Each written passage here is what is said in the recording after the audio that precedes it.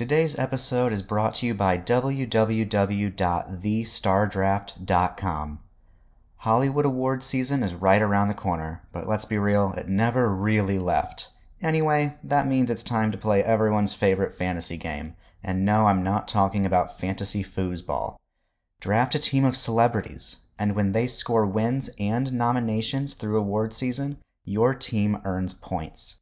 At the end of Oscar night, the top scorer across all leagues will take home a cash prize.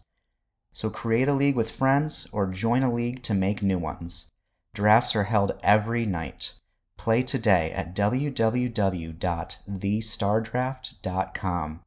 Draft celebrities, slay your friends, win money. Well, it looks like you all hated me so much that you've given me this award for it. That it can be about the performance and not the politics. This moment is so much bigger than me. And I can't deny the fact that you like me. Right now, you like me. And thank all of you who voted for me, and all of you who didn't, please excuse me. I deserve this, thank you. And welcome back to Academy Queens. I always wondered what it felt like to take a tip. I'm Joey Gentili. And I'm up to my neck in nuns. I'm Brandon Stanwyck. And this is Academy Queens, your LGBT guide through the Academy Awards per decade per category. And this is the class of 1945. Big sigh. This is the end of an era of the series as a regular show. Brandon, from 2019 in November when I first hit you up, did you ever think you'd be here? No, I did not think it would go this long. I just wasn't sure exactly where we were going, if it was even going to be a hit. I think we had our initial conversations, and I think we were like, we'll have maybe 12 listeners. And we were like half joking, but also like half serious. We really didn't know. And then we ended up getting a bit of a following, and we met so many people through Twitter and through podcasting that we just kind of kept going. And it's been really wonderful. We've met so many cool people. We've had so many cool people on this show. We've been on so many other people's shows. And it's been a fun ride these last few years. It really has. And the thing is like, this is kind of like an end of an era, but it's really not, because you and I are still working together, and like obviously we're friends now, and like you still come back to Cleveland, I'll be heading to Texas more, and then there's other things on the horizon. But it's kind of crazy because it's bittersweet too, because it really is like, this is it. Like, there's no more Patreon, there's no more seasons of shows. It'll be like, hey, we're gonna put out a show once a year for the Oscars for current year, and then like that's it. You know what I mean? Like, So we're still around. It's just not. It's not the show. It's not the regular series. But it's kind of like, we made it. We've got other things happening, which are very exciting for the both of us. And it's been crazy, and I can't thank you enough for agreeing to meet a stranger off of Twitter at a coffee shop. I can't thank enough Andrew Carden for putting together your list of 100 best Oscar nominated performances that gave me the inspiration to create Academy Queens. And I can't thank Margaret Avery enough for being a boss ass bitch in The Color Purple, because all three of those things brought you and I together to create this chaotic magic, and I'm here for it. Yeah, it's been really great. Thanks also for just bringing me on, thinking this weird stranger I've never met in life would be cool to co-host with. And you invited me to get coffee with you, and I did. And we ended up having some kind of weird chemistry, and we vibed in kind of a complimentary way. And I think it ended up working out. Absolutely. And I am so excited to finish this with you. It's such an interesting year, because I don't know about you. I would say overall, this is not a bad year. In fact, it's probably, in my opinion, out of every year we have done, one of the strongest supporting actress lineups I've ever seen thus far. It is stronger than I expected it to be. When we when we picked this year, it was basically because Mildred Pierce is a really big one for, actress sexuals and whatnot. And we pretty much figured, well, we can't end the show without talking about Mildred Pierce. And of course, this year also comes with, Ingrid Bergman and Greer Garson and so many other people that we've talked about in previous episodes. So it made sense. And going into it, I had seen just a few of these movies in the lead and supporting lineup. Actually, I think I had only seen Mildred Pierce and bits and pieces of Dorian Gray. But I didn't expect it to be as strong in both categories. Yes, I would say supporting actress, huge. I am a little underwhelmed with Best Actress, though. Okay. There's Mm-hmm. only one that I really dislike. One and a half. But we'll get to it. When you say that, I kind of agree with. Actually, I agree with that statement. So I wonder if we're gonna match up here. Yeah. Okay. This is exciting now. Well, let's dive in. Let's give the children what they want. And before we do that, though, for the final time, Brandon, who do you think I'm going to choose from this year? I'm going to start with lead for a second. For some reason, when I watched The Bells of St. Mary's, I just had a weird feeling that you might go Ingrid Bergman here, because I don't think you've ever given it to her yet on the show. And I think we've talked about her, 3 times now? Yeah, Anastasia, Gaslight, and Orient Express. And I don't think you've given it to her yet. So I think Sonata as well. Oh, that's right, duh. Mm-hmm. And I think this might be the one. So I think it might be Ingrid Bergman for you in lead. For supporting, I'm just gonna go with Anne Blythe. I think you might have bonded with Vita a little bit. I think you might have a lot in common, so you might give her the win. Oh, Kevin Jacobson said, red flag, red flag, red flag. Did you see that tweet that I put out? I was like, maybe she's not the villain here. Very interesting. Very interesting. All right. For lead, I think you actually agree with the Academy here. I think you're going to say Joan Crawford. Maybe Gene Tierney, because I feel like you might shock me a la Irene Dunne and Barbara Stanwyck when we did, what was that, 1937? Mm-hmm. So I think those are the only 2 options that you would go for in this lineup. However, I do think you'll agree with Joan. Supporting, I'm not sure. You could agree with the Academy and Anne Revere could do it. I could also see you going for Joan Loring, but something about Eve Arden is speaking to me. So I'm going to say Joan Crawford, Eve Arden. You're going to go Mildred Pierce, ladies. Okay, cool. All right. Well, the reminder, I should say, not as a, well, doesn't matter either way. As a reminder, your supporting actress nominees of 1945 were Eve Arden and Anne Blythe in Mildred Pierce, Anne Revere in National Velvet, Angela Lansbury in The Picture of Dorian Gray, and Joan Loring in The Corn is Green. Let us start with Angela Lansbury. For the last time, we have now covered all of her Oscar nominations. You and I have given her the win for Manchurian Candidate. Let's talk about her here as Sybil Vane, her second of 3 nominations in The Picture of Dorian Gray. Going into Oscar night, remember, precursors don't really mean a thing here in this time period of film awards history. But she does win the Golden Globe for supporting actress. And in The Picture of Dorian Gray, again, Angela plays Sybil Vane, who is a showgirl, a singer. She is the ball of the bell, the star of the show that Dorian falls for, and she has a fatal ending. So, what do we think? Brandon, you're up. So I really like Angela Lansbury in this. I had seen parts of this movie. I don't think I'd ever seen it in its entirety from start to finish, because I'm a big fan of the novel. This is one of those books that I read in high school, and I should have known I was gay by how much I loved it. And it's one of those books that I would cite just as a favorite whenever people would ask, because it's it's goth and it's witty and tragic and macabre, and I dig it.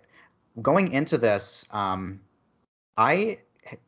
it's been a long time since I read the book, and I can't speak to how loyal it is, quote unquote. But I had no idea that Angela Lansbury would be gone in like 40 minutes. Spoiler alert. So I was like sitting, I was watching this movie, and I think Seth was doing something in the house, and he knew I was watching it for the show, and I pointed out, who Angela Lansbury was and who I was watching it for, and then the very next scene, they mentioned that she was dead, and I was like, oh, okay. And so I just spent the last hour of the movie just watching it because, I had to finish it because that's how I am, but I was shocked that she was gone.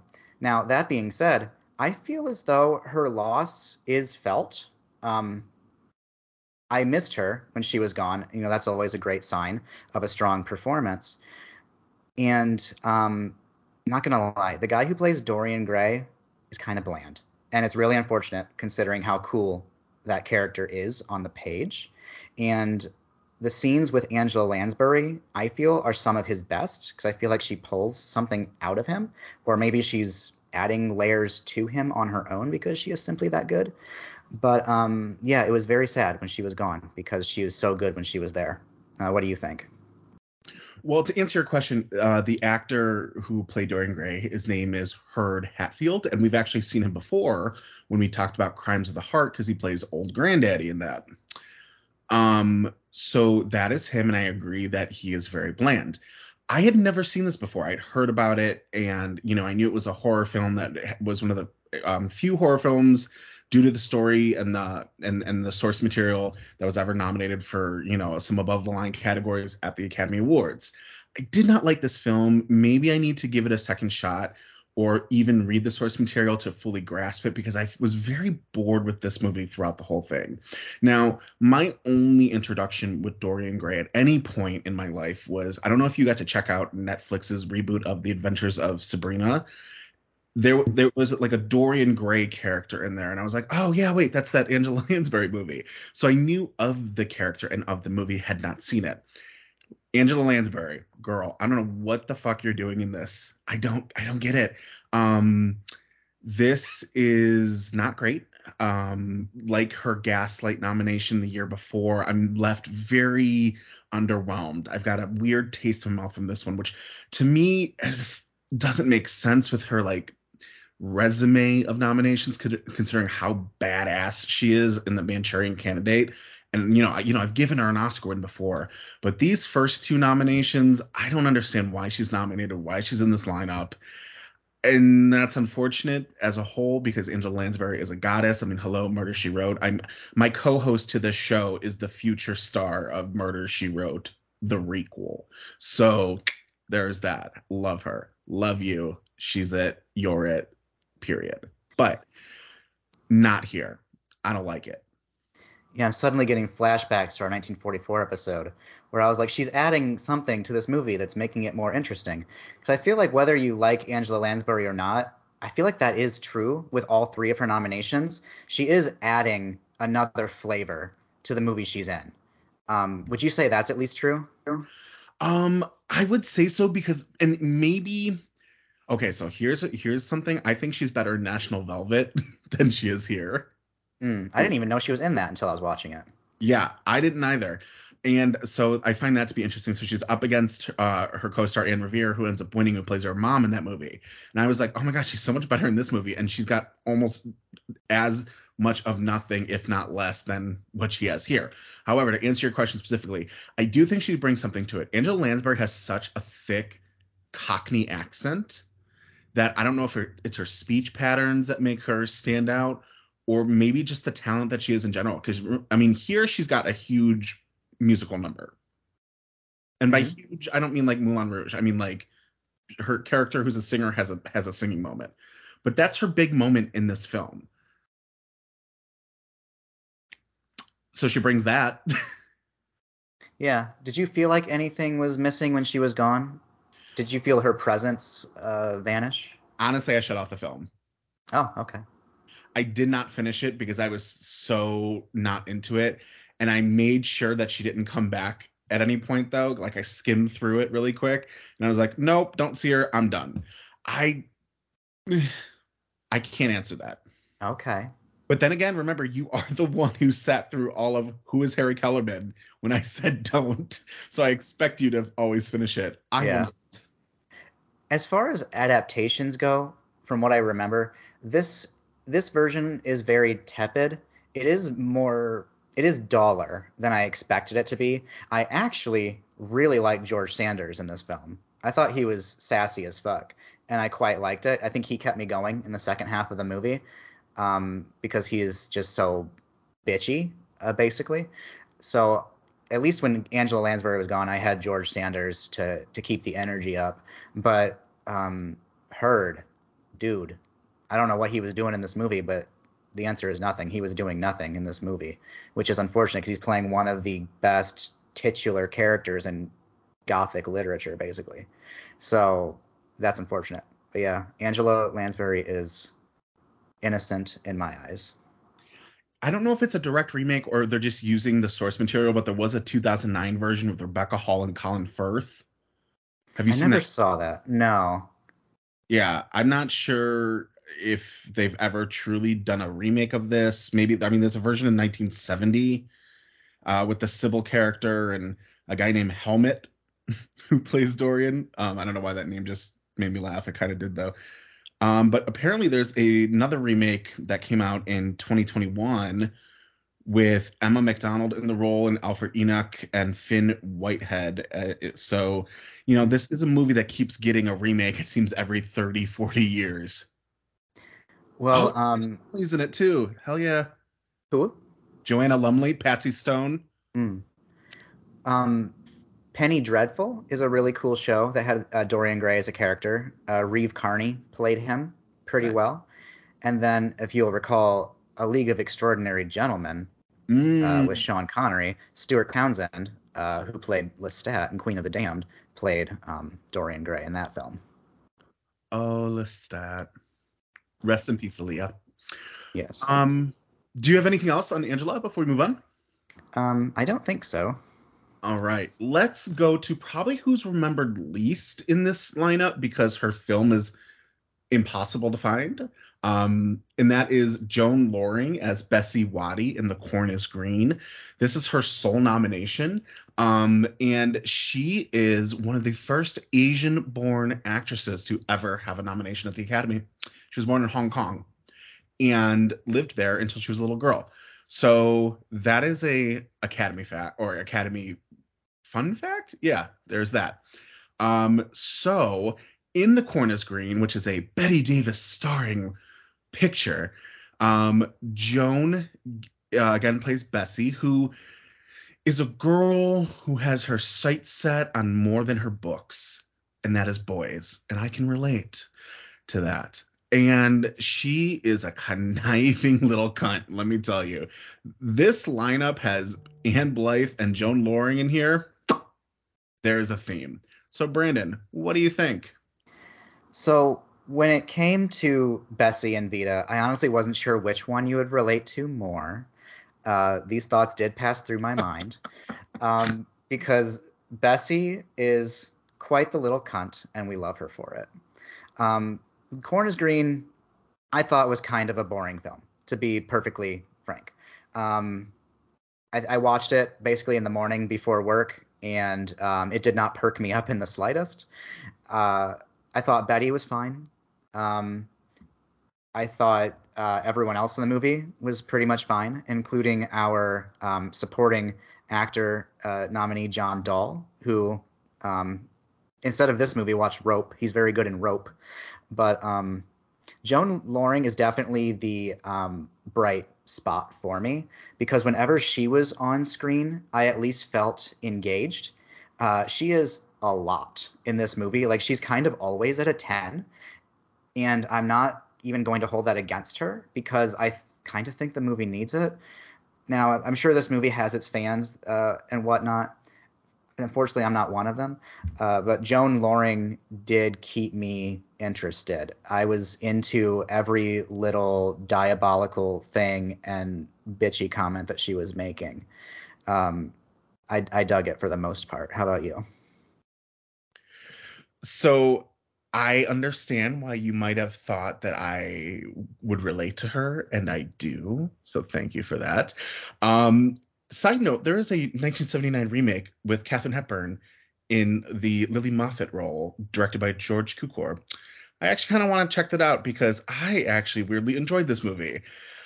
I didn't know really what it was about, and the title is intriguing. And not reading anything about it going into it, I was like, oh, this is not what I was expecting. I was expecting some kind of like farmer story, some kind of like Places in the Heart-esque film, and it's not about that at all. And I kind of enjoyed it for what it was. It is definitely, I would say, and maybe you agree, I don't know, the least seen, I think, out of these nominees, which is unfortunate because I feel like every nominee should be seen equally.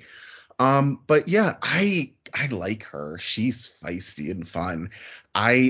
She is definitely on a 10 the entire time.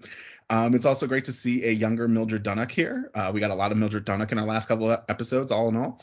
But yeah, this is I would say John Dahl. I haven't seen any of his other films, but I was impressed here with him. So I would say thus far, I think he's in my first place, but I don't think I've seen any of the others. But yeah, for Joan Loring, there's just something about her Bessie that's annoying and spicy, and you want more of her, but you want her to go the fuck away. And you know what? Relatable. I get it. It's like, you guys with me on this. It's fine. But no, I think she's a lot, and I think it works for her. And I don't know if any other actress could have played this role at the 10 she needed to constantly be, because boy is she good here. Yeah, I mean, she is always at a 10. It reads as somewhat one note in that sense, but I think it's a good note that the movie desperately needed, in my opinion. She is sort of grating. She's really annoying, and I think, intentionally, of course. And it's what kind of keeps the conflict going and keeping things interesting. And it's kind of all on her, and she does a really good job with it, I think. Because frankly, if it weren't for her performance, there'd be no reason to watch this movie. Yeah, and did you get like she looked like Leslie Brown to you, or was that just me? I didn't think of it at the time, but now that I'm kind of picturing them in my head side by side, I can see a bit of a resemblance, I suppose. Yeah. Joan Loring invented Haley Mills, though. Oh, Joan Loring in the Chalk Garden. I'm imagining it. It'd be better though, wouldn't it, with It Joan Loring? it would, but I is there any true way to actually save a film like the Chalk Garden?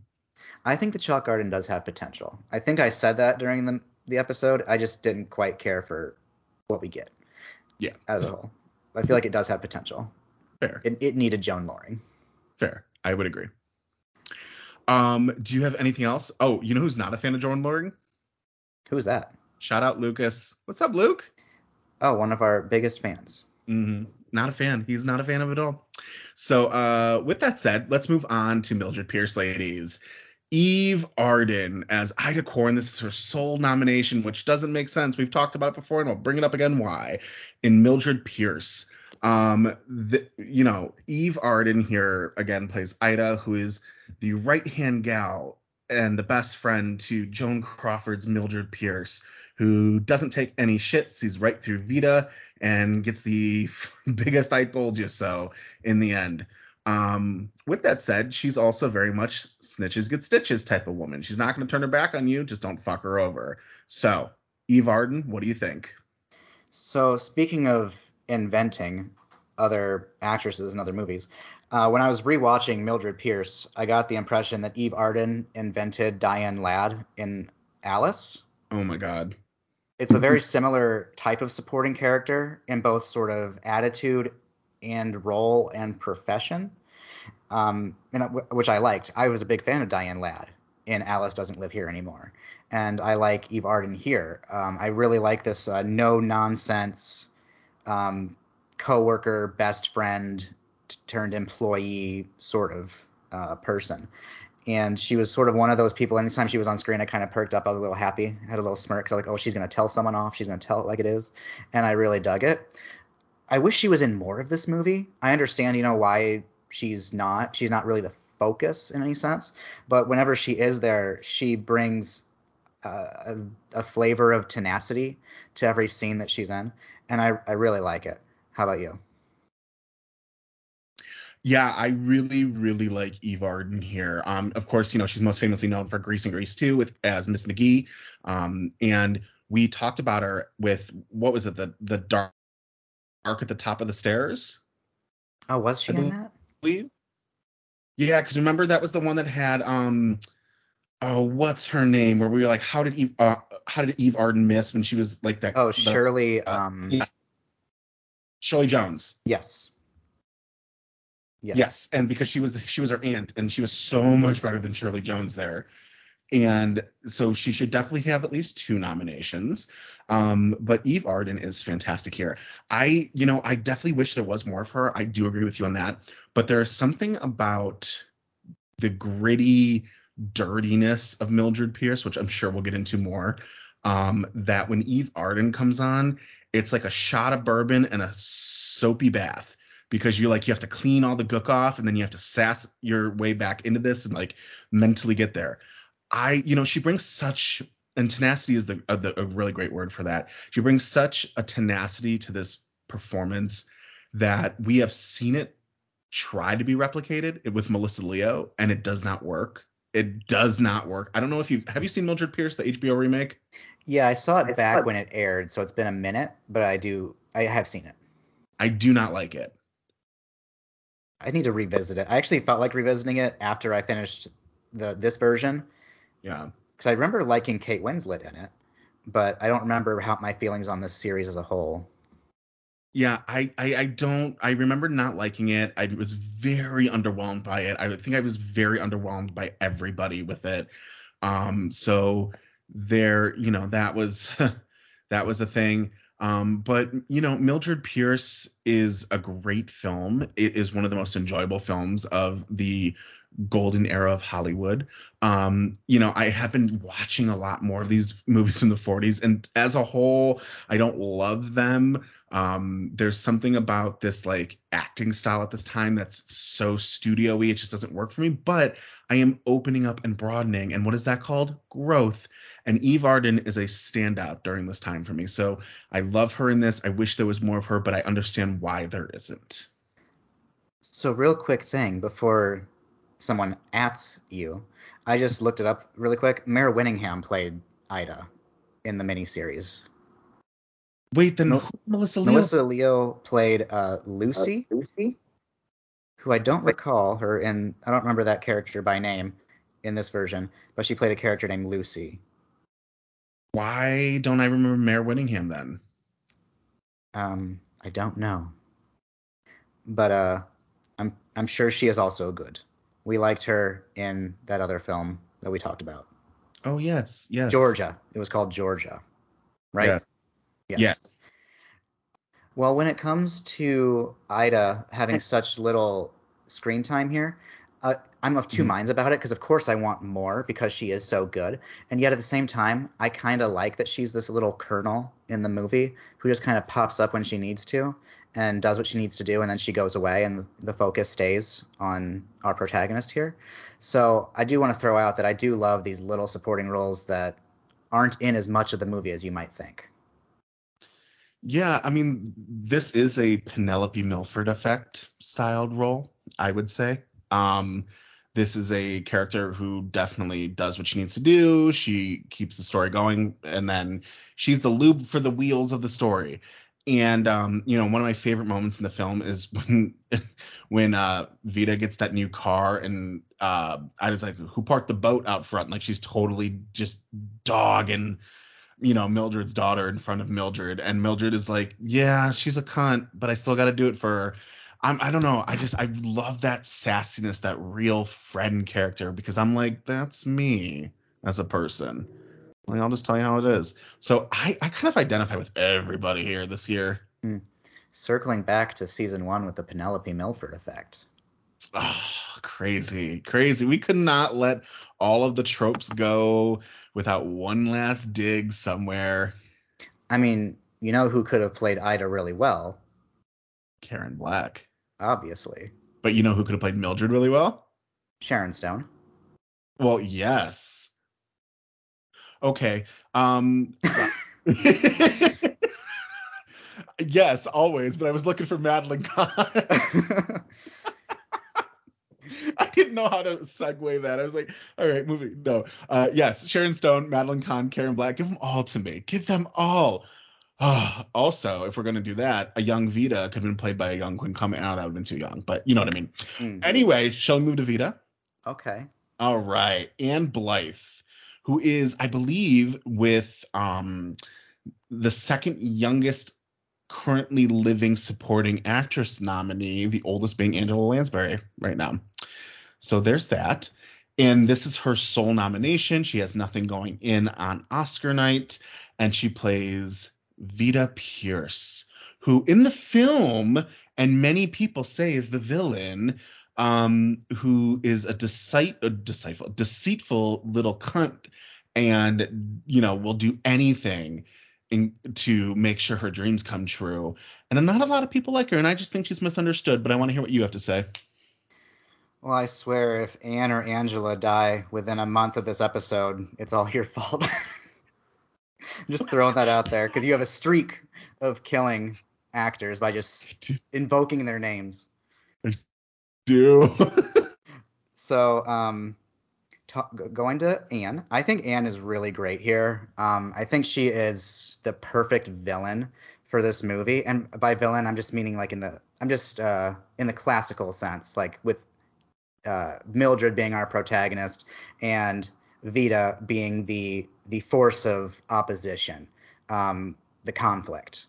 I know she's very misunderstood, and you're going to come to her defense in a little bit. So villain in quotation marks.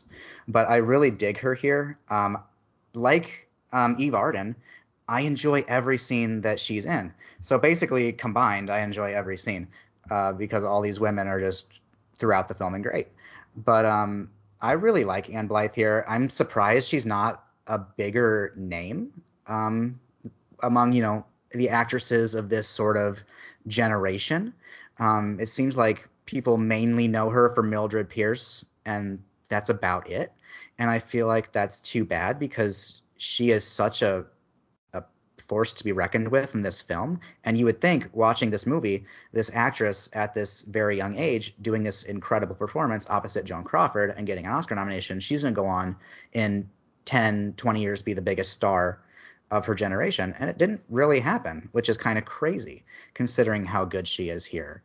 I think Vita is more complex than a lesser actress would have portrayed on screen. She has a lot of potential to be just sort of this one-note, bitchy brat of a character. And she's so much more than that when you really start breaking it down and trying to see the world through her eyes. They're sort of twisted eyes, and I'm not necessarily defending her, but just sort of looking at it from like that writer-actor standpoint.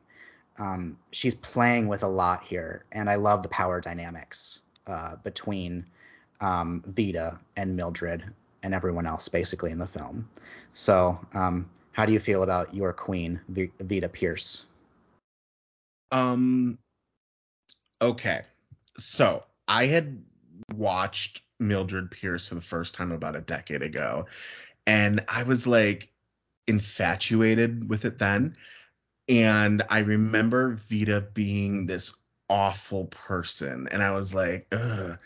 And as I've gotten older, and I've had to do things to survive, and I have put myself in positions, literally and figuratively, to pay the rent, whatever. We do what we got to do. I know what that hustle is like. So like watching this now, I was like, is she the villain? She's not the villain. Maybe she is the villain. Like I had that, what was it, Scarlet Envy moment. Or is she the drama? That was it. And I don't think she is. I think the movie, for movie's sake, sure, she's the villain. Call it that if you want it. But she just wants a better life for herself. I think she's highly misunderstood. And I think you do what you have to do to survive. I don't think that the hustle is a negative thing. Obviously, when she commits murder, that's a different story. That I'm not, being like, yay, murder is good. That part is bad. Yes, I get that. There, she's a villain. But I don't think anything else is too bad, to be honest with you. You know, you know how many pregnancies I wish I could fake to get fucking 10 grand? Brandon, you know how many times I've tried to get pregnant just to do that? Like, come on. That isn't bad. She did what she had to do. I do think there are times where that belt should have come off and slapped her across the face, because I am all about child beating.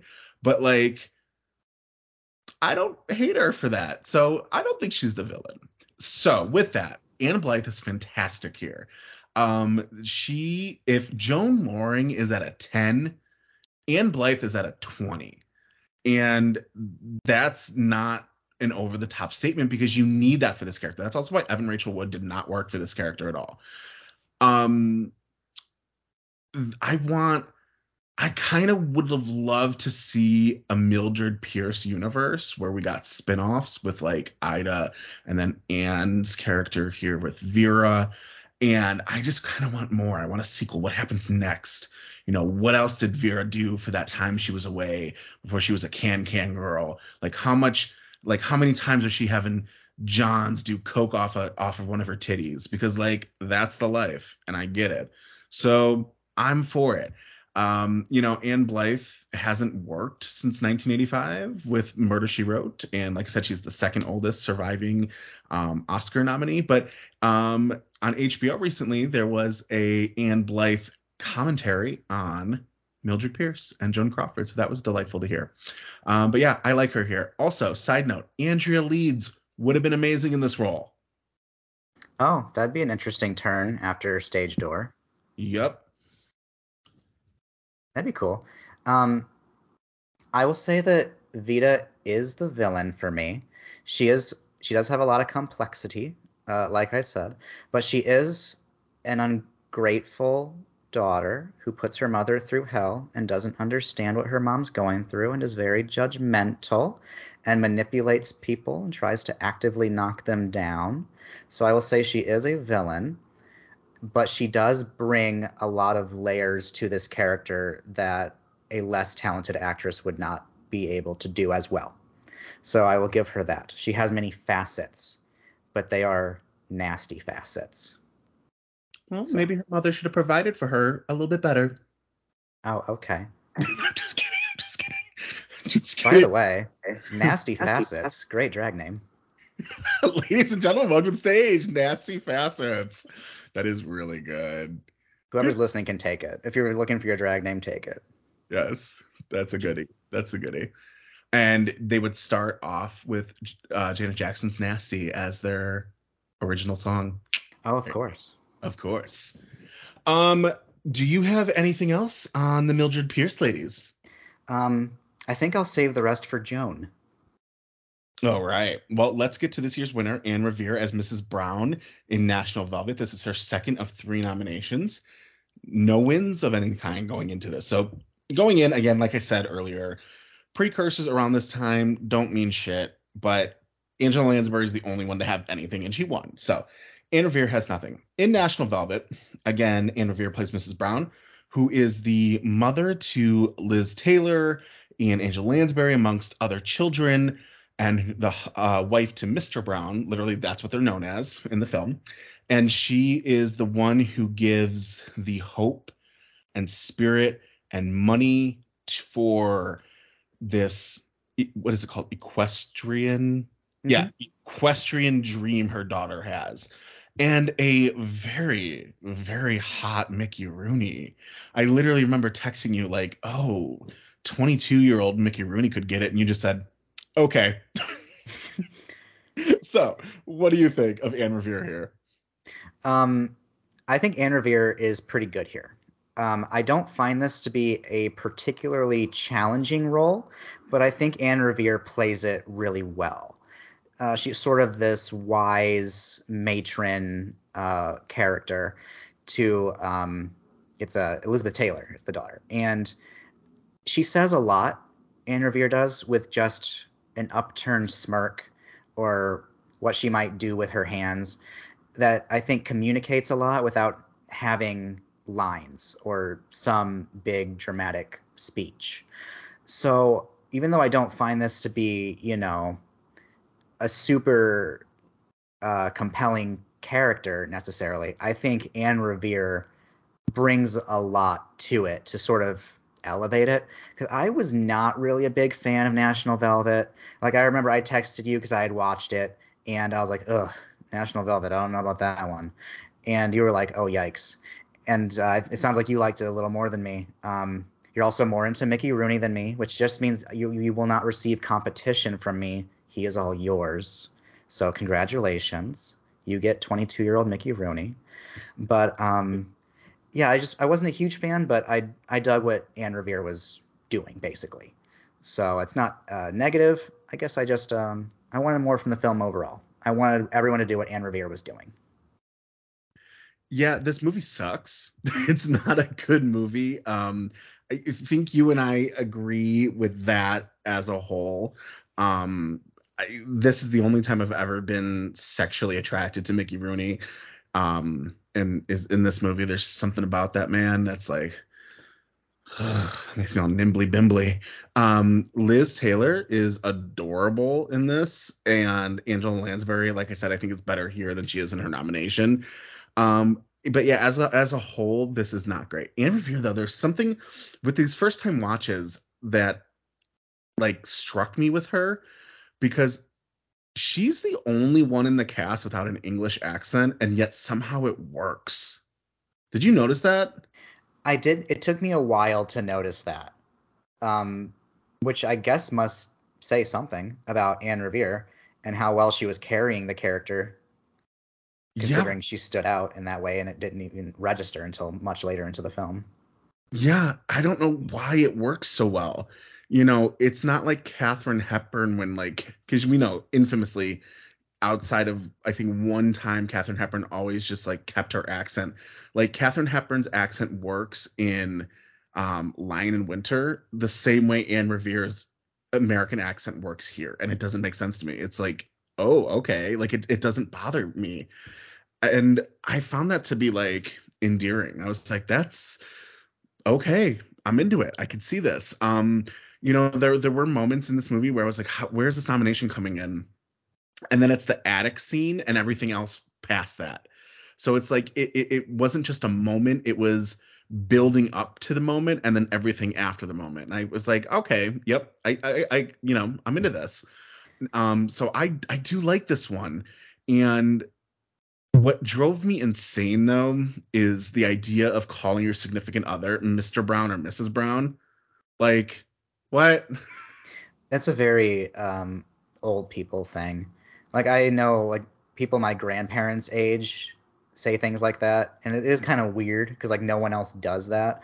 But I think it is just a very of the time sort of thing. I'm just like imagining you and Seth calling each other Mr. Stanwyck, Mr. Stanwyck. You know what I mean? Hmm. Like, no. I'd be like, no, we're not gonna do this now. But yeah, the movie sucked. She's great, and yeah, overall, I think this category -1 is really, really strong. Hmm. So I'm into it. Yeah. Yeah. Anything else on our supporting ladies before we move on? No, I think that about covers it. Take it away. All right. Well, your nominees for Best Actress in a Leading Role were Joan Crawford, Ingrid Bergman, Greer Garson, Jennifer Jones, and Gene Tierney. We'll start with our winner for the year. We have Joan Crawford winning for Mildred Pierce. This is her first of 3 nominations and the only time she would win. Going into this, she wins the National Board of Review, and she is nominated at the New York Film Critics, runner-up with Deborah Kerr, which is an interesting thing. Deborah Kerr wasn't even nominated at the Oscars this year, but she is quite good in Colonel Blimp if you've never seen it. In Mildred Pierce, Joan Crawford, of course, plays Mildred Pierce, a dedicated mother who divorces her husband and opens a restaurant to support her spoiled daughter, Vida. So how do you feel about Joan Crawford and Mildred Pierce? So let's talk about the true villain of Mildred Pierce, shall we? Um, Joan Crawford is a goddess, and you know, we're not gonna have another time to talk about her, which is crazy to me. But also, I kind of get it because of the time period she was in. Like, we talked about Baby Jane, and I believe we both agreed that she should have had a. Ooh, let's try this English thing. She should have had a nomination there. But if we're going out on a high, this is why we're here, right? And Joan Crawford is so good in this role. She does everything from emotionally carry the film to physically carrying this film. This performance is so 1940s. Like, this and Barbara Stanwyck in Double Indemnity, I truly believe is what the 1940s were all about, like outside of the war.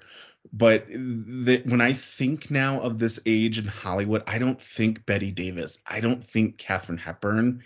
I think three people, and that's Barbara Stanwyck, Greer Garson, and that is Joan Crawford, specifically in Mildred Pierce.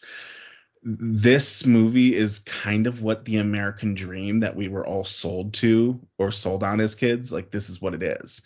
This is a single woman who, despite having a tumultuous relationship with her child and her husband and the loss of a child, builds sand into sand castles. Like, this is it. Joan Crawford is everything. I have one complaint in this movie, and it might not even about her performance here. It might not even be her fault. Could be up to director Michael Curtis. But I always try to put myself in a position of having a child and then losing the child when I see that in the film. And I never, ever buy that would be her reaction to losing her youngest kid. That's my only complaint. This is perfection, and I love this performance. You're up.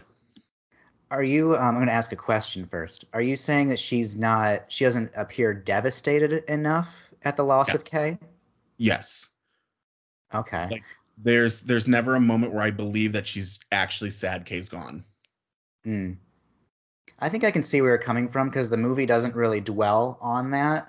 And that could be a pacing thing. That could be, the writing or the directing. But I feel as though Mildred is the type of person who is trying to gather her strength and stay strong in order to persevere. So perhaps that's also a reason. Because this is a very commanding role. Joan Crawford owns every frame of this film that she is in. I feel as though this is a very authentic performance. I know you had said how you generally don't buy a lot of the performances from this era, this acting style. Sometimes it rings a little false or phony. I never get that from Mildred Pierce. Joan Crawford seems to be tapping into something very genuine. She seems to be channeling something palpably real, and I really dig it. There's never a time where I kind of roll my eyes or scoff at whatever line she's delivering or the way she's carrying herself, in the way that some other actors from this era are notorious for being stars as opposed to just acting. And Joan Crawford is acting the hell out of this performance. She's not overacting it. She's playing it honestly. And it's fantastic. I understand why so many people rank this as one of the best winners of all time, just based on the performance alone, because she is, without a doubt, phenomenal. And, of course, influential for performances and female characters, female protagonists to come, because it's truly a commanding role that you just can't stop watching whenever she's on screen. It's amazing. Yeah, it is one, like I said, it is one of the few performances from people who I mentioned earlier, that do not feel phony of its time. It actually feels like you could take the performance of Joan Crawford here in Mildred Pierce and place her into 2022, and it works. Yeah, I think it would translate relatively well. Maybe with just some minor adjustments, because things have changed the way people execute their performances and stuff. But I think in general, I think she's giving one of the more modern quote unquote performances by today's standards than a lot of her peers from that era. I would agree. Yeah. And, we had talked about Anne Blythe, and I think she matches Anne Blythe very well. Yeah. Vita is giving it her all, basically. Like, anytime she is on screen, the room is getting read for filth, because that's who Vita is. And Mildred stands up to her in a way that is believable, that a mother who loves her daughter so much would, that she doesn't want to necessarily overpower, or she doesn't want to combat her daughter, but she also doesn't want to be stepped all over. And I think Joan Crawford finds that balance very well, because the type of performance Anne Blythe is giving can be very difficult to match, without it feeling weird or forced. But I think Joan Crawford pulls it off. Yeah, I think the casting is so on point here. If it was, we mentioned, of course, people who we'd love to see in this, but in the end, Anne Blythe and I almost said Mildred Pierce, Anne Blythe and Joan Crawford for this film are perfect. And it's also weird how much they look alike. That's how good it is. Yeah, the casting is very believable. Yeah. You want to talk about an Oscar category that we should have had for a long time? It goes back to even something like Mildred Pierce in the 40s. Like, the casting is Oscar worthy. Mm-hmm. So. And of course, her relationship with Eve Arden is fantastic. Like, I totally buy that dynamic. When Mildred is first hired in the restaurant to help, when she knows absolutely nothing about restaurants, and then she goes on to get her own restaurant. She brings Ida with her, and the way the relationship stays the same but also changes due to their stations in life and the things that are happening is also very believable, that these two people would stay at this certain friendship level even while everything around them is sort of shifting. Yeah, it's there's something about this performance to we could always throw a wave of pop culture in somewhere, but like when you were talking earlier about like how Anne and Joan just played together so well, it kind of feels like they based Untucked after their scenes here. You know what I mean? Like, that's what I mean. Like, every time Vita is on screen, it's like the reading challenge is happening. yes. So good. It's so good. Fantastic film. I honestly wasn't sure if you were going to come onto this episode and be like, actually, Mildred Pierce is trash, and here's why.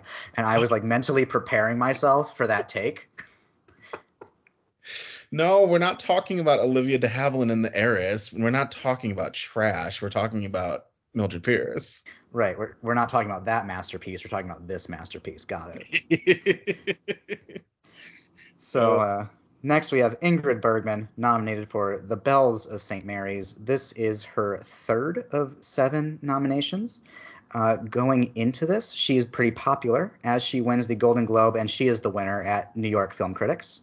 In Bells of St. Mary's, Ingrid Bergman plays Sister Benedict, the sister superior and educator at an inner city Catholic school, who's trying to save the school from ruin alongside Bing Crosby's father O'Malley, reprising his role from Going My Way, the previous year's Best Picture winner.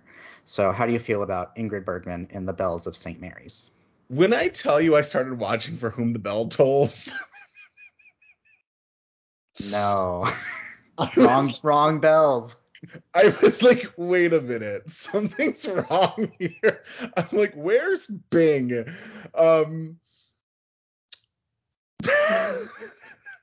I could not, Brandon. We went over this in the previous episode. What's up? We went over this at the end of the last episode where you said this was the sequel to For Whom the Bell Tolls, and I was like, no, it's Going My Way. I know. Okay, but do you expect anything less from this mess? No. Exactly. So let me be. Yeah. So I started watching For Whom the Bell Tolls.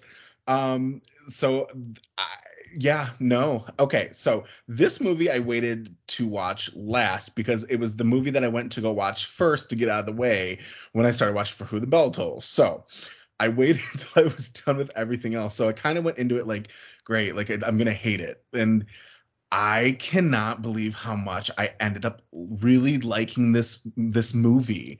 First of all, can we talk about how Ingrid Bergman ran a child fight club in this movie? Yes. It was like,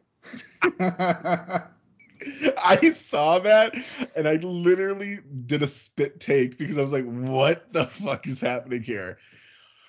Okay. First of all, pop off, queen. Second of all, this bitch is literally teaching this little kid how to fight and move his feet and like jab jab, and then is like jabbing out of the window when he's getting into this playground fight. I'm like, yes, this is my shit. I also did not find Bing Crosby to be annoying like I thought I would have. He's also really hot in this movie. I'm about it. I'm about hot men in this year apparently. And yeah, I really enjoyed this movie. So I'm like, is Going My Way really that bad? Everyone says it is, so I'm like, great. But no, I really enjoyed her here. This was the first time out of all of the nominations that we've talked about since Autumn Sonata that I really have enjoyed one of her nominations. I see why she's nominated. I see why she was the quote unquote front runner. Like it makes sense to me. There is not a moment where she isn't on screen where like you're not just completely transfixed on her. And she's 30 years old playing a mother superior here, which I was like, all right, go off. And good for her. My biggest gripe I think about this movie though is at the very end where he's like, by the way, you have tuberculosis, and she's like, oh, that makes me so happy, thank you, bye. I'm like, what? I'm like, no. Like, what? No. But what, from every scene where she's like talking about like, do we really fail every student? And she does the right thing that she's supposed to do as a teacher, and is like, nah, bitch, you failed.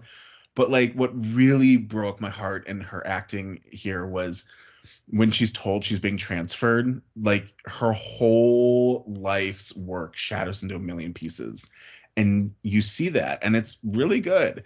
And I liked it. What about you? Oh, side note, seriously, also again, The Fight Club. LOL. Your turn.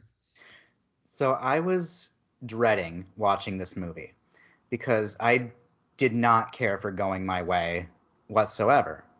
The Bells of St. Mary's is better. It is 100% better than Going My Way. And I think it's because of Ingrid Bergman. I'm not a huge fan of Bing Crosby. Mentioned that when we talked about The Country Girl.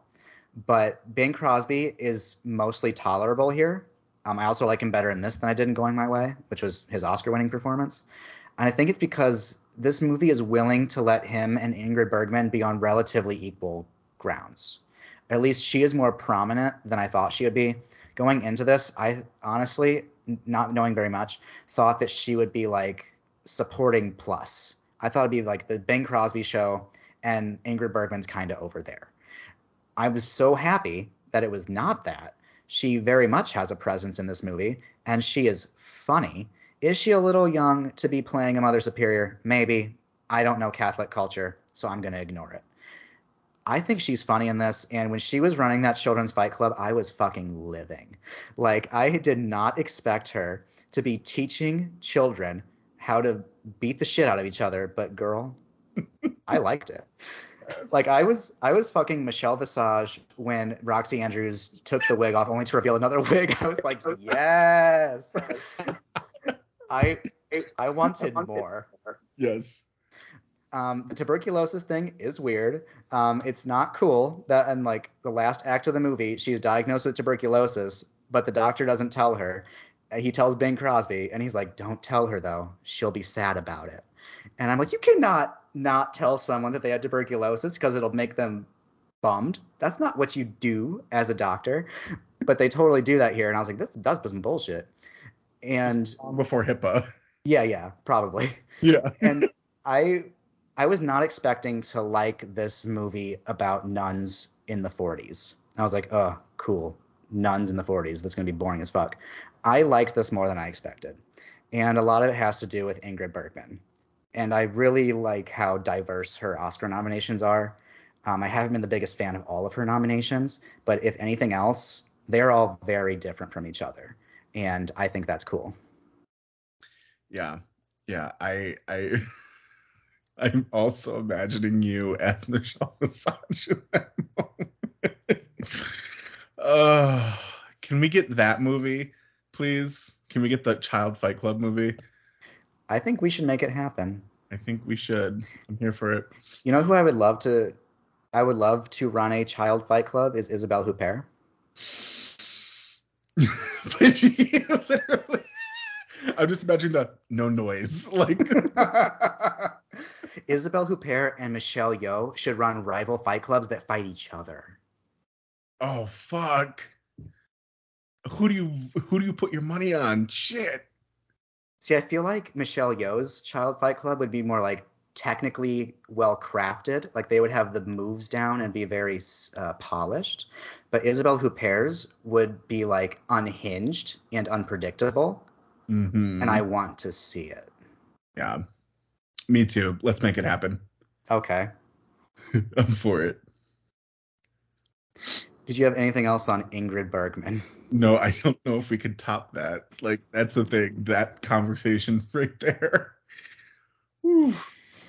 So next we have Greer Garson, nominated for The Valley of Decision. This is her 6th of 7 nominations, and it ends her domination at the Oscars here in the 40s until she comes back in, 1960, playing Eleanor Roosevelt.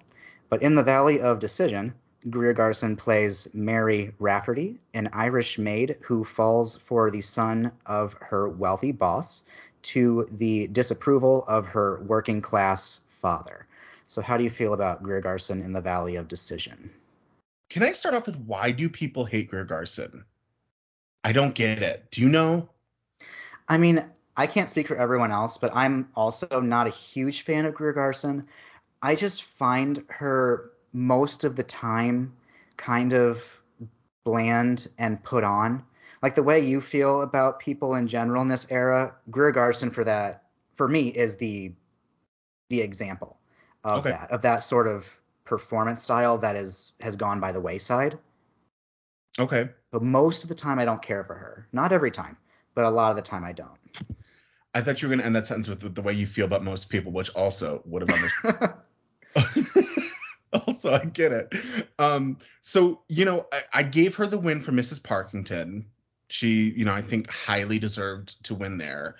And she was my runner-up for Sunrise at Campobello, which people seem to hate that performance, which I don't know why. She's really good there. Um, this, I have, like, I love Greer Garson. Like, I have fallen in love with Greer Garson as I'm watching these movies from the 40s, and I don't know what it is what spell she has on me. Now, I have not seen Madame Curie, Mrs. Miniver, Blossom in the Dust, or Goodbye Mr. Chips yet, so I'm working my way through this. This is my third of her X amount of nominations. So I can't speak on those yet, but in the Valley Decision is not a good movie. It's not. It's quite bland. It's not super interesting in my opinion. We got a hot ass Gregory Peck there, so I'm here for that. And of course we have my winner from My Fair Lady, Gladys Cooper here, and a very young Jessica Tandy. But yeah, I don't love the movie. With that said, I like what Greer is doing here. I think it's just enough for what this character offers, but I don't know if I have any more than that.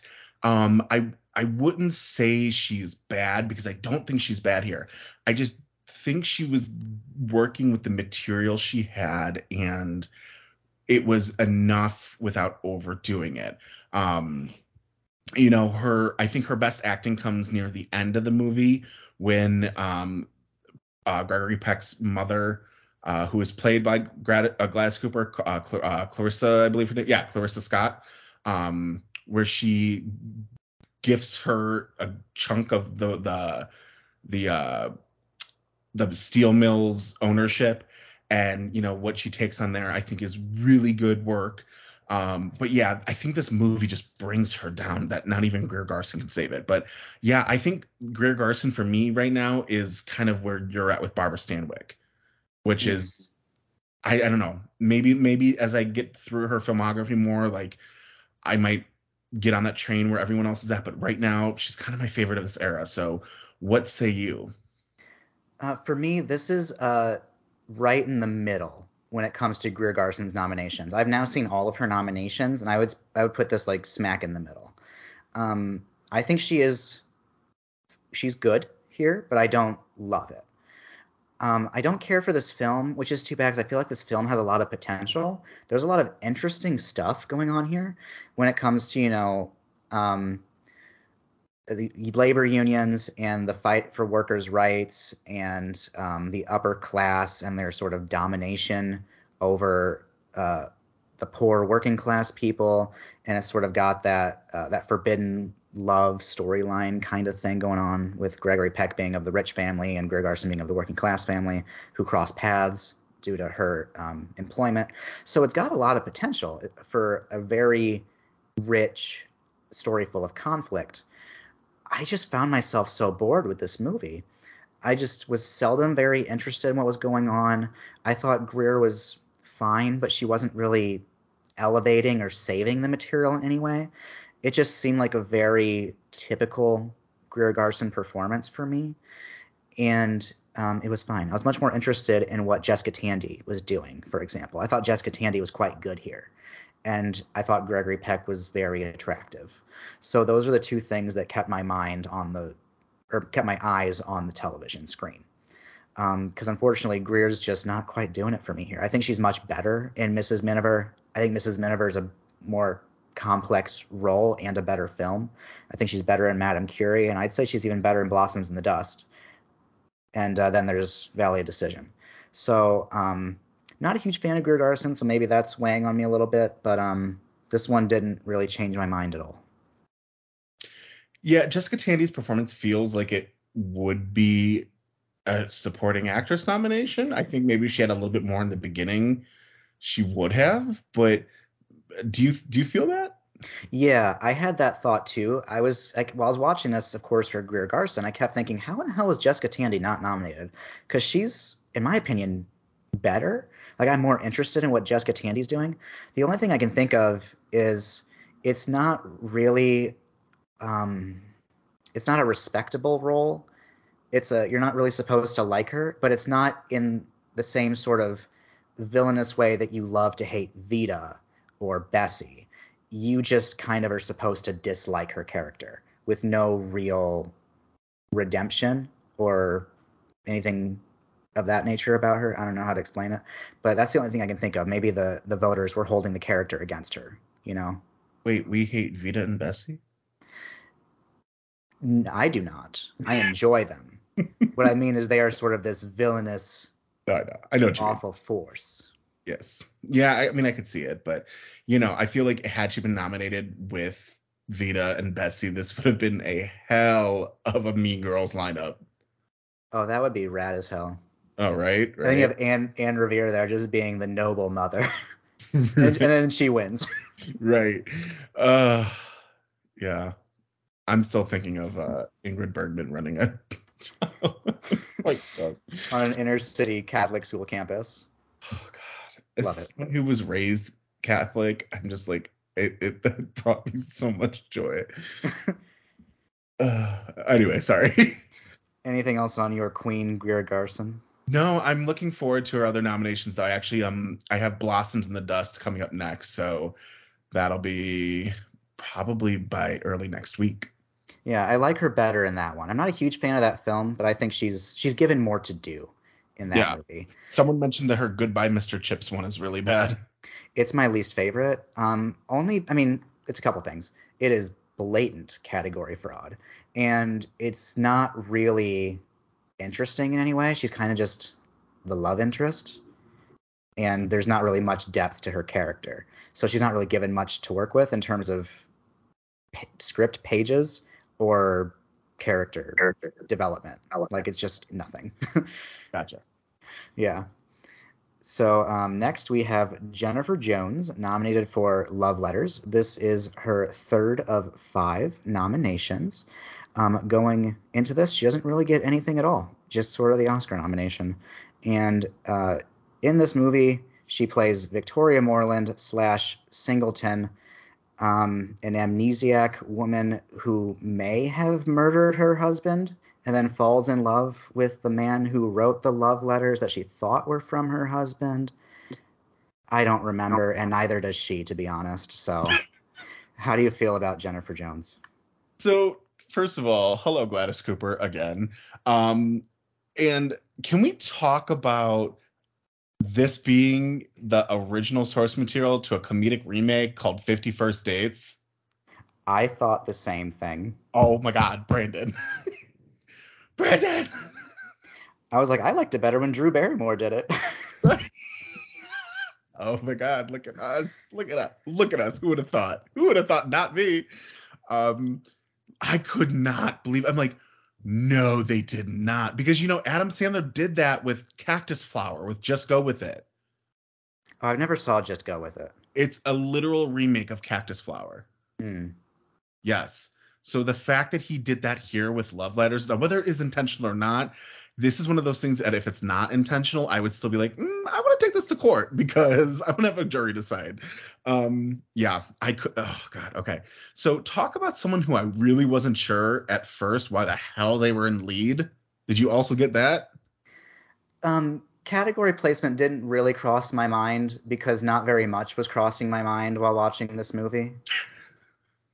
Okay, so what I mean by that is that I knew because of Screen Time Central, shout out, that she had 51 minutes of screen time. So by the time the 40-minute mark came around, she only had that like one scene where he meets her in the apartment.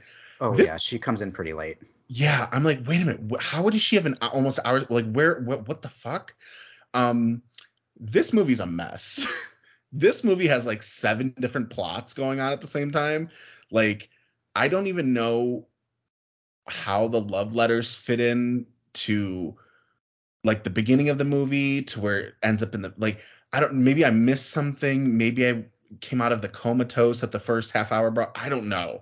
But like I don't know. All I know is that Gladys Cooper killed a hoe and Jennifer Jones is doing something here, but I don't know what it is.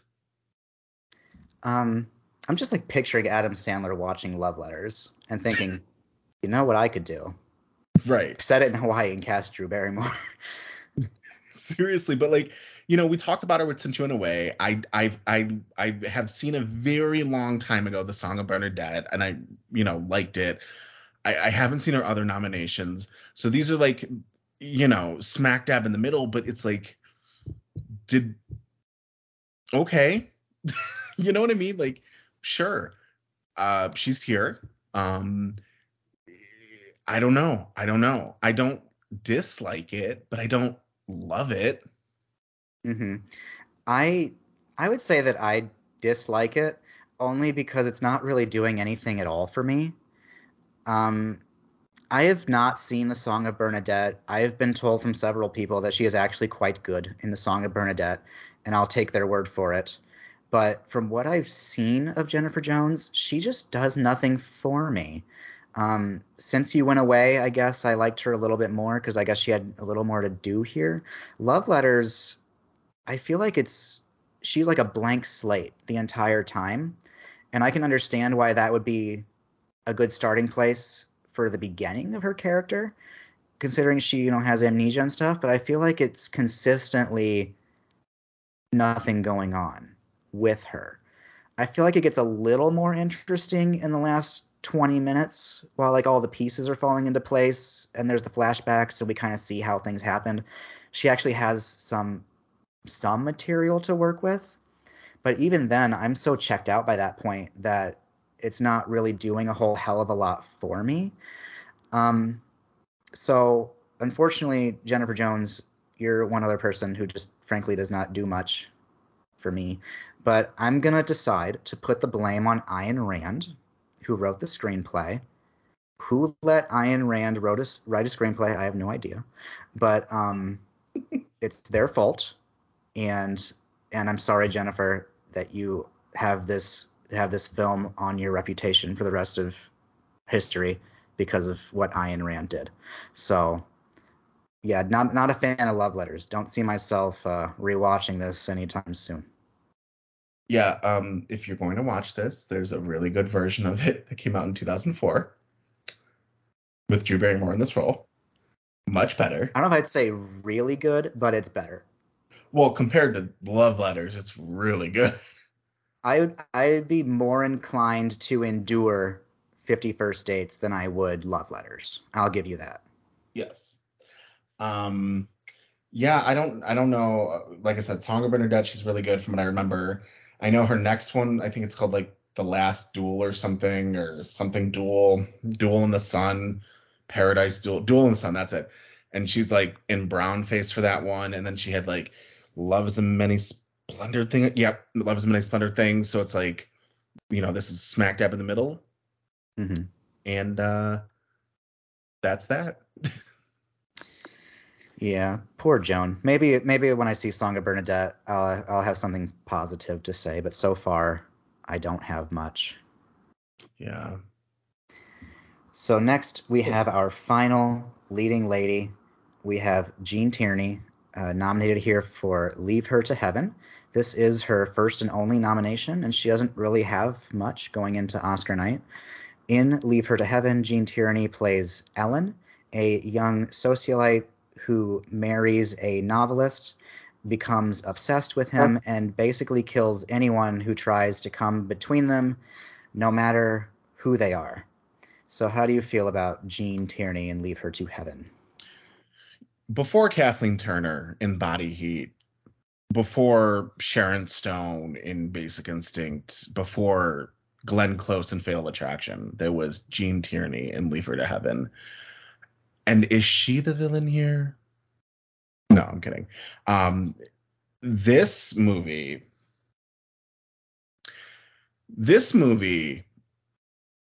left a bad taste in my mouth.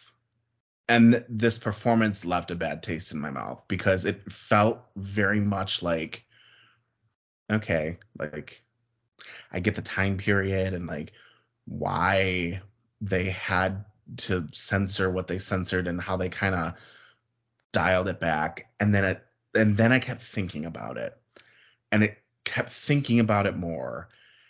And then I remembered the scene where she drowns the kid and the look on her face. And it reminded me of Barbara Stanwyck in Double Indemnity when her husband is getting strangled in the back of the car.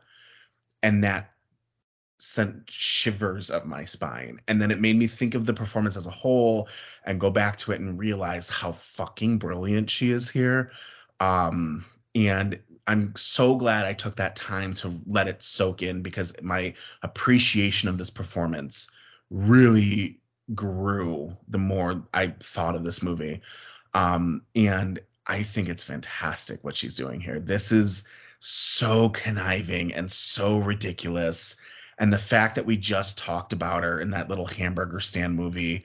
What was that movie? The Mating Season. The Mating Season, which she's so good in, and it's so funny. It's like a complete 180 of personalities. Oh yeah, with the fake Cleveland airport that never looked like that. It's just fascinating what she's doing here. I also want to know what kind of, is that supposed to be a swimming pool they're in, or is that just a lake with a dock? Like, what is that? I think it's a lake. Okay, because I'm like, why is that pool so brown? But yeah, I mean, I think this is a fascinating performance and very hot Vincent Price. My God, not gonna lie, that shit made my pussy throb. Just throwing that out there.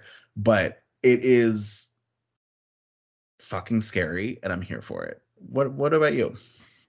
So I watched this for the first time for this episode, and I was shocked that I had never seen it before. I was so into this fucking movie. I was on the goddamn edge during that scene when the brother is drowning and she's just sitting in the boat. I was losing my fucking mind. And it's directed so well because it is so minimalist in a sense. Like, I don't even remember if there's any score. Like I honestly think it might have just been silent. Or if there was a score, it was very well done because it didn't draw attention to itself and, ruin the moment for me. But there is something so calculated about this performance, and I love it. And just when I thought she couldn't get any more devious and deranged, she outdid herself, which is a feat.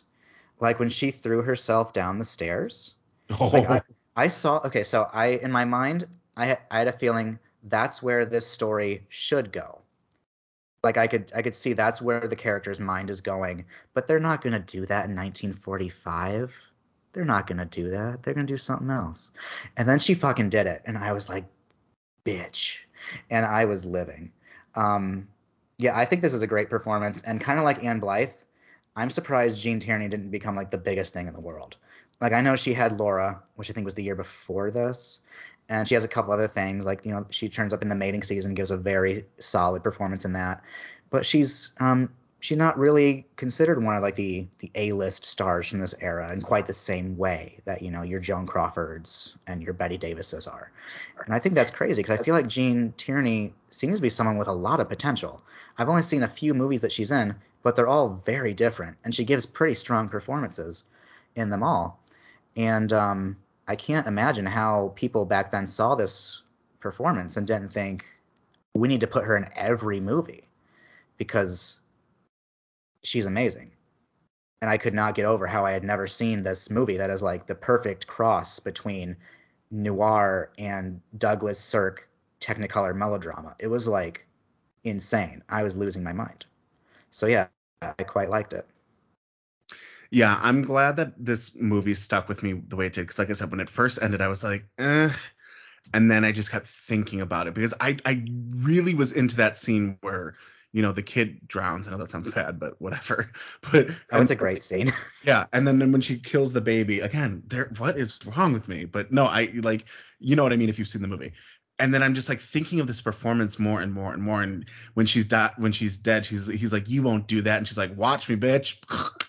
And like, I was like, oh my God. I genuinely blows my mind that this isn't talked about more.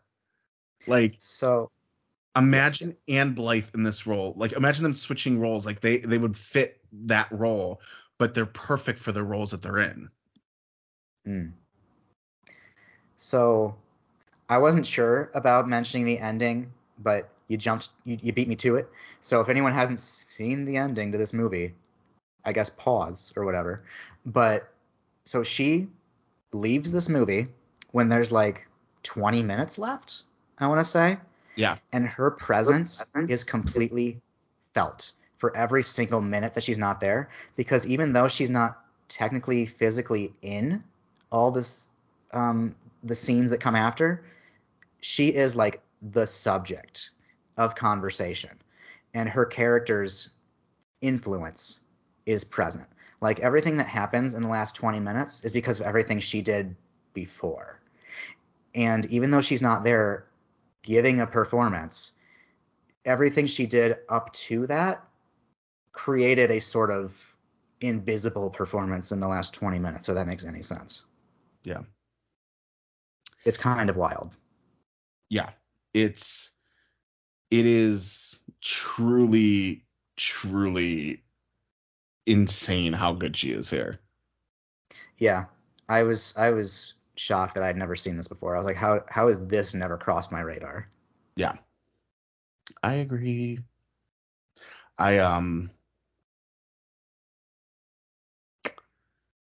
Yeah, I don't have anything bad to say about it. Yeah, me neither. This is a movie that I definitely see myself revisiting. Yes, absolutely. Same. I might have to get the Criterion. And I love that they went on the cover of the close up of her with the sunglasses on the boat watching her brother-in-law die. Mm-hmm. Like that's the cover image on the Criterion. And of course, I knew that was the image because I had seen it before. I didn't know the context of the scene. So I'm of the picture. So I'm watching the movie and I get to that scene and I understand what she is looking at in that close up and just how cold she is. And I was like, oh, Criterion, you bitches. You knew what you were doing. I loved it. Yep. It's a goodie. Yes. Yeah. We made it. We did. That was our We final did. nominee. We did. Should we just do it then? Our final time? Our final ranking. Yeah. You ready for it? Okay, sure. All right. So as a reminder, your nominees were Anne Blythe and Eve Arden and Mildred Pierce, Angela Lansbury in The Picture of Dorian Gray, Anne Revere in National Velvet, and Joan Loring in The Corn is Green.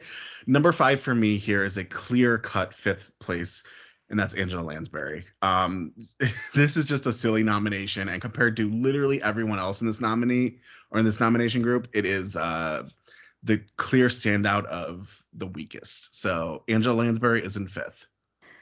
So this might be a little bit of a shocker. I've been going back and forth between my 4 and my 5, but I think I'm also going to put Angela Lansbury at number 5, and that will make sense here in a couple minutes. I quite like her in The Picture of Dorian Gray. I definitely am more of a champion of her in this film than you are, but this is a surprisingly good lineup for me. I was not expecting it to be as strong as it was going in, and there's something about the other 4 that just spark my interest just a little bit more, even though I do quite like Angela Lansbury. But she is number 5 here for me. So I want to note, going forward, this is a moment like Best Actress 1950 or Best Actress 2010 for me, where any one of these performances can win. There is not a bad apple in this bunch. And this was one of the hardest lineups for me to rank because I just love them all so equally that I'm going to pull a U card here. If we had done this on any other day, each one of these would have won for me. So take this ranking with a shot of penicillin for a ranking of 4, 3, 2, 1. Okay? Okay. Okay. Bum, bum, bum. Number 4 is Anne Blythe in Mildred Pierce. She is so good. I have to just put her somewhere. And yeah, 4, because I have to. So there she is. Anne Revere is going to be my number 4. She elevated this role more than I expected her to. I went into National Velvet basically expecting to not like any aspect of it, Anne Revere included. I didn't care for the film, so I was right about that part. But Anne Revere did do a lot of really intricate work to make this performance more intriguing than I expected it to be. There's a professional polish that she adds to this that I think really makes it more dimensional than another actress might have. So Anne Revere is my number 4. Number 3 is Joan Loring. My 2 queens who I identify with the most in this lineup are a pair, and I'm going to keep them as a pair. Again, I don't think she's better than Anne, just like I don't think Anne is better than Joan. I just have to rank them. In my heart, this is a 4-way tie. So just it should tell you everything about 4 to 1. So there it is. Joan Loring is also my number 3. Is it fair to say that this is a one-note performance? Maybe. But I really liked this note because I was not really feeling the film. But anytime she brought her attitude on screen, I was back. Like I was in it again. And that says something. I don't think it's the most intricate performance necessarily, but she is the only reason to watch this film in my opinion. So there you go. She's my number 3. So my number 2 is Eve Arden, which means I am pulling a very rare thing for me here is where I agree with the Academy and the winner is Anne Revere. Eve Arden is fantastic in Mildred Pierce, and I love her so much. The reason why Anne Revere, and this is the only reason why she is at number one, is National Velvet is a shit movie. It's not good. But if you watch it for her. I mentioned earlier, she doesn't use an English accent here, and it works too well. And it is a truest testament for working in this film that if it didn't work, it would be a sore thumb. And the fact that it works the way it is with her speaking and her dialect and the wholesomeness of her warm motherly presence, it has stuck with me since I texted you that night that Mickey Rooney could tap it. So that's how long, Anne Revere, I've been thinking of this performance. And it's the only one of the five that I have thought of this long afterwards. So I was like, it has to mean something. So again, this is a four-way tie in my heart, but I agree that the Academy made the right decision. My number two is Eve Arden for Mildred Pierce. I really like this no nonsense broad. I love that this is a supporting role, the type of supporting role we don't see nominated very often these days. So I like that because every scene that she's in, she is a beacon of light and she's amazing. But she keeps it supporting. It sounds silly, but I like it. Anne Blythe, though, is my winner. She brings such drama to this film that is already so full of drama, and I love it.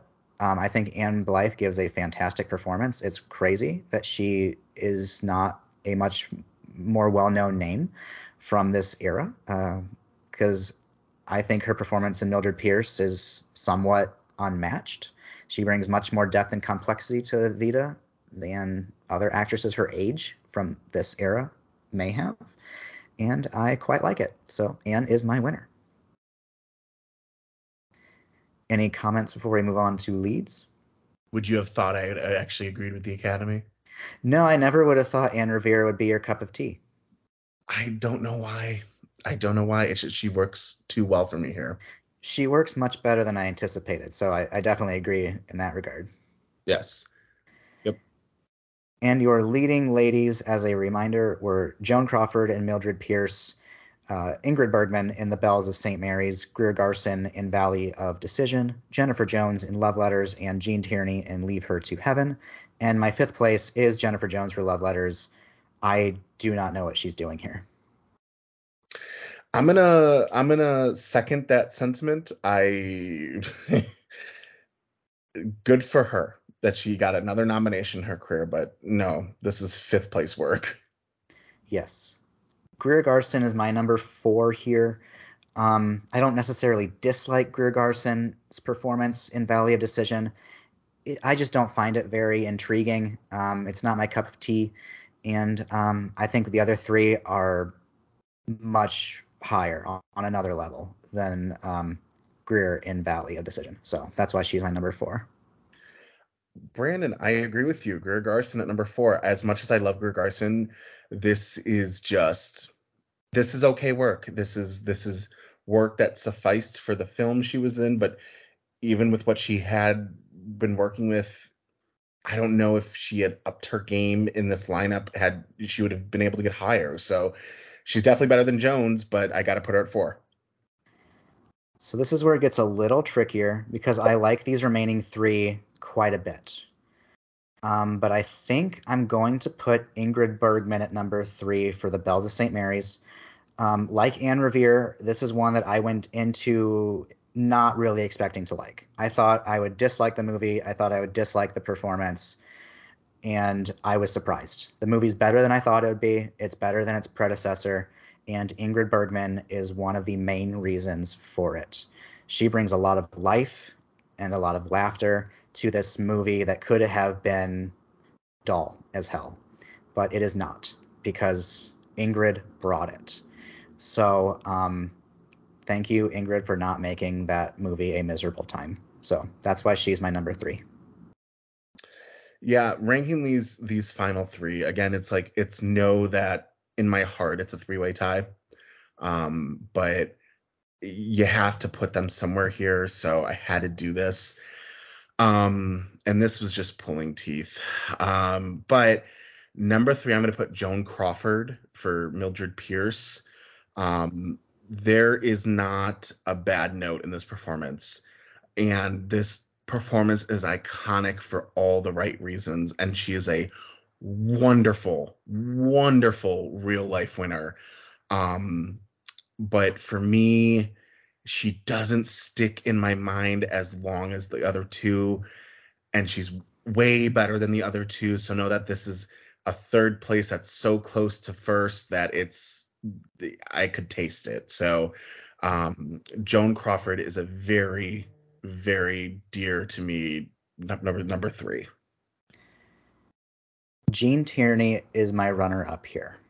I found myself infatuated with this film and with this performance. Playing someone so cold and calculated and somewhat detached can be pretty difficult. To find a way to be true to that type of character while still maintaining some form of connection with your audience so that they are engaged with you as a performer. I think Gene Tierney nails that. I think Ellen is a devious character and one I could not wait until the next scene to see what she did, whether she was finding some way to manipulate someone or whether she was actively or passively trying to kill them or lead them to their death. I was so into it, and I love that this movie came out in 1945. Like, I was not expecting this film to be this engrossing here in this year. But Gene Tierney, fabulous. I'm going to revisit this film probably several times. Joan Crawford, though, and Mildred Pierce, this is correct. I feel like this was the right role at the right time. She nailed it. She is perfection. This is correct. I don't know another way to put it that I haven't already stated, but I get it. I get why people love this performance. I get why people rank it so high. And if there was another Oscar for an on-screen duo, I feel like I would have given it to Joan and Anne together again, because that's how good they are on screen. Fabulous work. So yes, I agree with the Academy in this category. So my runner-up is Gene Tierney, which means Ingrid Bergman is my winner. When I had finished Leave Her to Heaven, there is no way in hell I would have ever thought that she would be so close to the first place, let alone ahead of Joan Crawford. But unlike Joan here, this stuck with me a little bit longer. Whether it is for the right or wrong reasons, I'm not sure. But I never, even in my initial first watch of Mildred Pierce, had that connection to what Joan was doing. Again, she's perfection. It's a great fucking win. I'm not mad at it. But Gene Tierney stuck with me, and that scene, a lot of people have always said, and I mentioned it earlier, that scene with Barbara Stanwyck in Double Indemnity is iconic. And the fact that Gene Tierney does it here as well, and it's not as talked about, and it's, in my opinion, even more haunting than what Stanwyck does in Indemnity, is absurd to me that nobody talks of this one. So she is my second. Ingrid Bergman, hashtag Child Fight Club, gives me everything. I cannot believe on our final episode that I finally have rewarded Ingrid Bergman. It's insane. It's insane.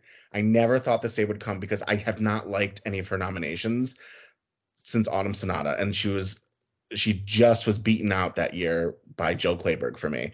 So I was so surprised that this movie that I was dreading watching, how much I ended up liking it, and how Ingrid Bergman stole my heart. She's dramatic, she's heartbreaking, she's hilarious, and it's just mind-blowing to me that she didn't win, despite me agreeing with Joan Crawford's win again. But like her being the front runner, quote unquote, and then losing is kind of weird to me. But yeah, I would say Ingrid Bergman here. So you got one right for me, and I got one right for you. Yes. And I need to add a little correction. When I was going through Greer Garson's nominations and ranking them, I completely forgot about Mrs. Parkington, which I would probably rank as number 2 or 3. Yeah. Above Valley Decision and above Blossoms. Yes. She's wonderful in that movie. I completely forgot about it, and I'm ashamed because she is very good in that movie. She's so good. She's so good. Yes. And just as a reminder for the final time, I agree with the Academy. Anne Revere should have won. And I disagree with the Academy, but I agree with the Academy, but Ingrid Bergman should have won. Yes, and I agree with the Academy in that Joan Crawford rightfully won, but I disagree with the Academy in thinking that Anne Blythe should have won. And that is that. Holy shit. We did it. Yes. Yes. We completed our series. We did. And it has been a wild ride, and it has been a long ride. It's been long, but if you think about it in the term of series, we knocked out 7, 8 seasons in 3 years. Mm-hmm. And that's a lot. Yeah, we've watched a lot of movies in the last 3 years. Moved cross country twice in 3 years. Yep. And it's been insane. It's like thinking back to it all, like the last time we were in studio together was 1989. And then the last time that we've done an in-person recording was 2020. Yeah, it's yeah, because that was the one that Ryan was like smacking the table and we didn't notice until midway through. Yeah, until I was editing and I was like, oh Jesus. Yeah, it's this has been so much fun and annoying at times. We both agree, and it was like, from moment one, because we have had some great interactions with people on Twitter. And from moment one, we always said, like, we want to go out when we feel like it's becoming a chore. And it did. It felt like a chore after a while. And we had to take breaks because we were losing the fun of it. And it, as a whole, this experience has been a lot of fun. And I'm glad that you went on this crazy journey with me. Yeah.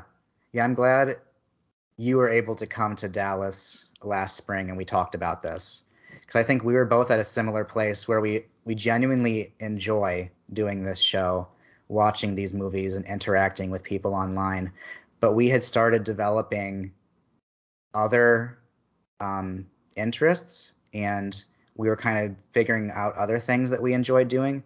And it became difficult to balance all of that with the commitment of the show because so many episodes require so many hours of homework and then recording time and editing and etc. And so I think, yeah, we both kind of came to the same conclusion that we're going to pick a handful of years and that's going to be it. And we're going to give it our all and we're going to go out on our terms. And we followed through on that, I think. We did. And I'm very proud and very, very, very proud of our hard work. And yeah, it's been fun. Now, I got to ask you, throughout this whole thing, because I know my answer to this for you, is there a winner that completely shocked you that you never expected? And I'll go first so you can maybe think of it.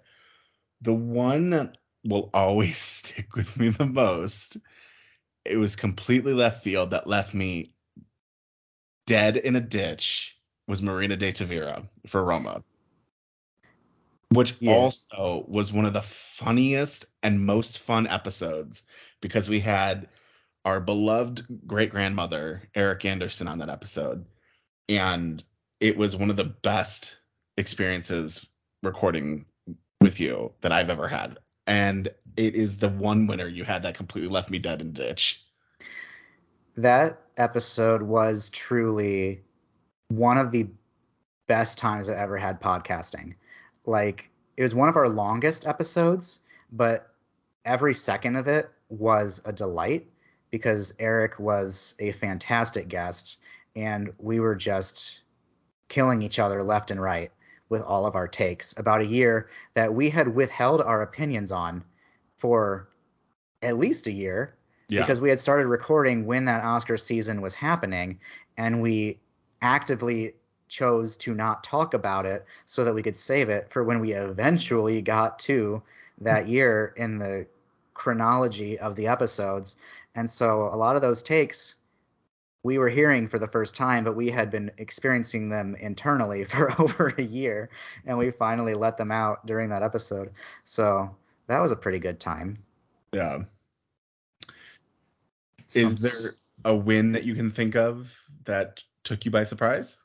I'm still kind of trying to think of one because I feel as though early on in our recording history, I just became accustomed to this idea that you would pick something completely asinine.